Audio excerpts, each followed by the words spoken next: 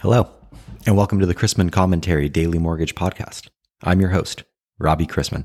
Thank you for listening on this Thursday, February 18th, 2021. Topics on this episode include Girl Scout cookies, the third and final part of my interview with MCT's Kristen McCarthy, and the impact of yesterday's economic data and FOMC minutes on mortgage rates. Today's podcast is sponsored by MCT. MCT's recently released Business Intelligence, a powerful web-based analytics, is designed to give clients more visibility on their data points to inform their business and empower them to make decisions and track their performance. The platform aggregates proprietary mortgage pipeline and loan sale data to provide strategic insights to MCT clients in the form of customizable reports, illustrative charts, and actionable insights. You could optimize your investor relationships today through MCT's Business Intelligence.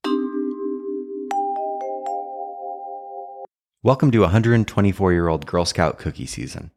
If you're an LO, how would you like to deal with a borrower for 124 years? How about 189 years, the age of Jonathan the Wild Tortoise, who now holds the record for the oldest animal in the world? Speaking of age, a 1960 Missouri bunker was appraised as a $1.1 million residence. Jonathan couldn't care less about mortgage rates, which have moved higher. Even yesterday's FOMC minutes show most participants expect a sizable boost in economic activity. But the move is providing MLOs with even more reason to provide better customer service. The Strathmore Group's Mike Seminari observes, "It's surprising how much borrower satisfaction improves with LOs setting expectations up front, not asking for the same document twice, and showing up, in person or virtually, at the closing table." So for day 3, I wanted to get into some of the comprehensive lock data you have on the Business Intelligence platform. Can you talk about that? Absolutely. So we're pulling in all of the loans that are being put into every client's hedge pipeline into our lock data project, which makes it really great to be able to identify how rates are trending throughout the clientele as a whole. Again, we have the option to compare to their peer group so they can see their data in comparison to peers. There's been multiple times where we've been able to identify specific rates that a certain client may not be offering, but the peer group is. And so they should consider offering that particular rate to their borrowers.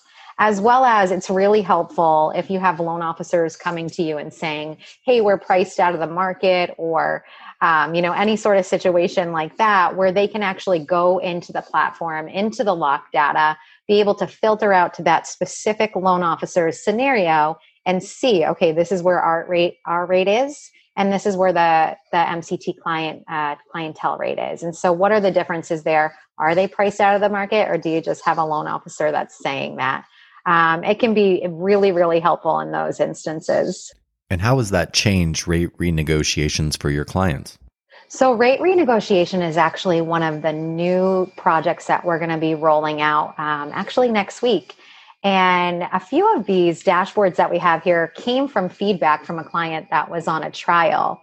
But what we've done within the rate renegotiation project is a few different things. For your open pipeline, we're able to actually identify all of the loans in your open pipeline and then show you what the current market weighted average rate is that is being locked by the MCT clientele base. From there, you can determine if you have opportunity to renegotiate your borrower's rate down, or even identifying if, hey, this borrower's rate is a lot higher than current market, I need to do something to save them before they go down to the street to the next lender. And so that's going to be really helpful for our clients with the open pipeline.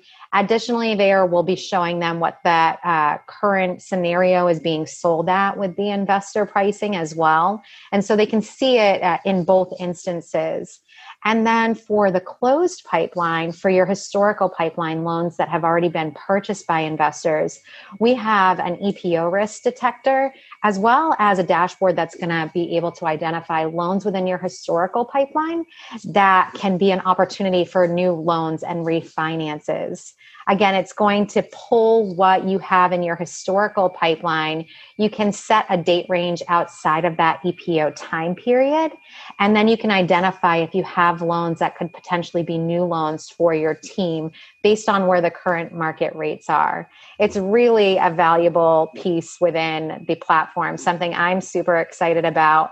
I just think it's going to be such an easy way to make clients profitable. It really does sound like the future of secondary marketing is here. Aside from those rate renegotiations, what's next for the BI platform? Are there any other updates you can share with us?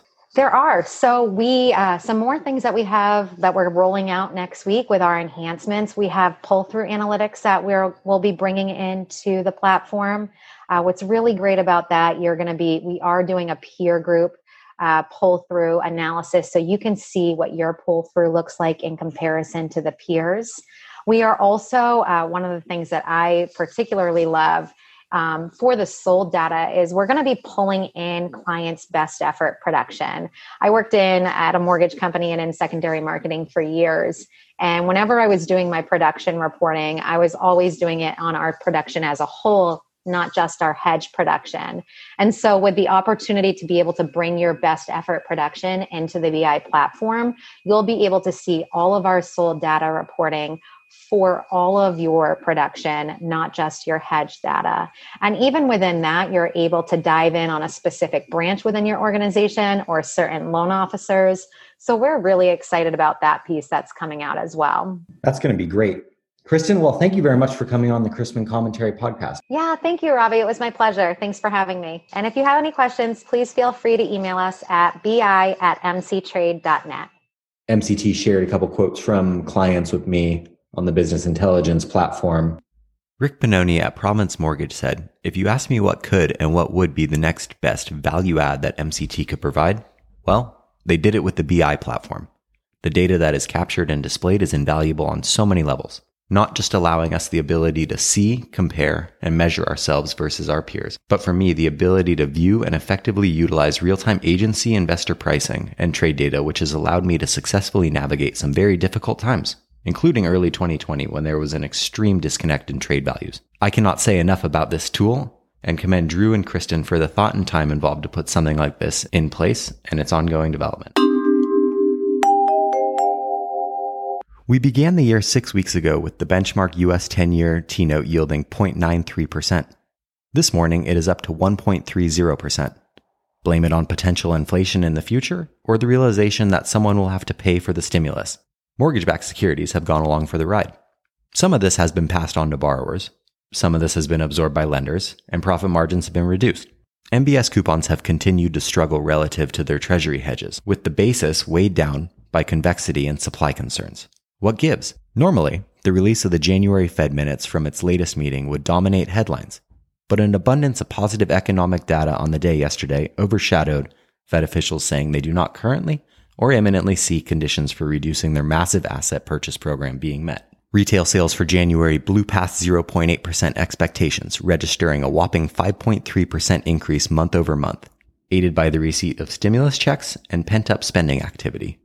Sales were up solidly across every retail category.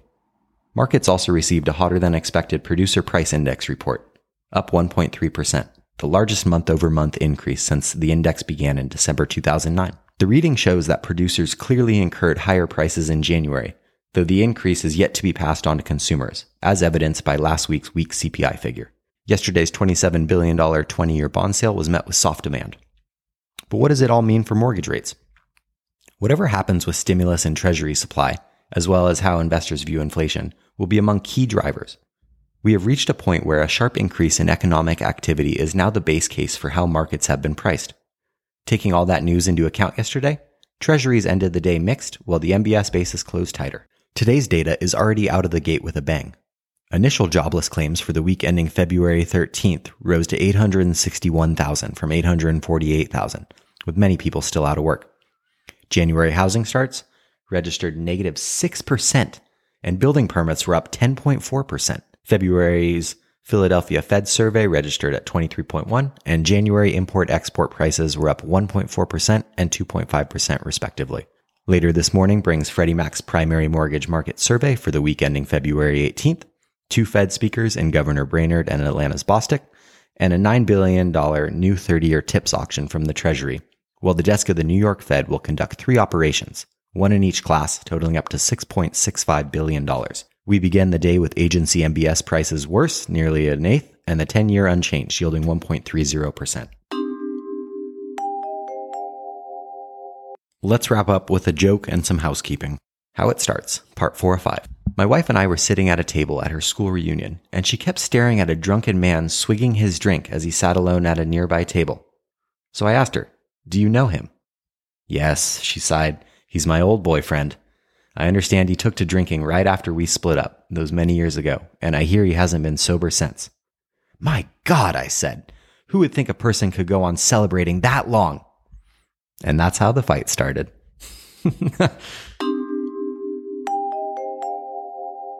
I'd like to thank this week's podcast sponsor, MCT. MCT offers an array of best-in-class services and software covering mortgage pipeline hedging, best execution loan sales, outsourced lock desk solutions, MSR portfolio valuations, business intelligence analytics, mark-to-market services, and an award-winning comprehensive capital markets software platform called MCT Live. MCT supports independent mortgage bankers, depositories, credit unions, warehouse lenders, and correspondent investors of all sizes. MCT is well known for its team of capital markets experts and senior traders who continue to provide the boutique-style hands-on engagement clients love. For more information, visit mcttrading.com. Thank you for spending a few minutes of your time with us. If you have any questions about the podcast or sponsoring opportunities, send me an email at robbie@robchrisman.com. Visit robchrisman.com for more information on our industry partners, access to archived commentaries, and how to subscribe to the daily mortgage news and commentary. To listen to or download past episodes of this podcast, search Mortgage News on any platform you get your podcast from.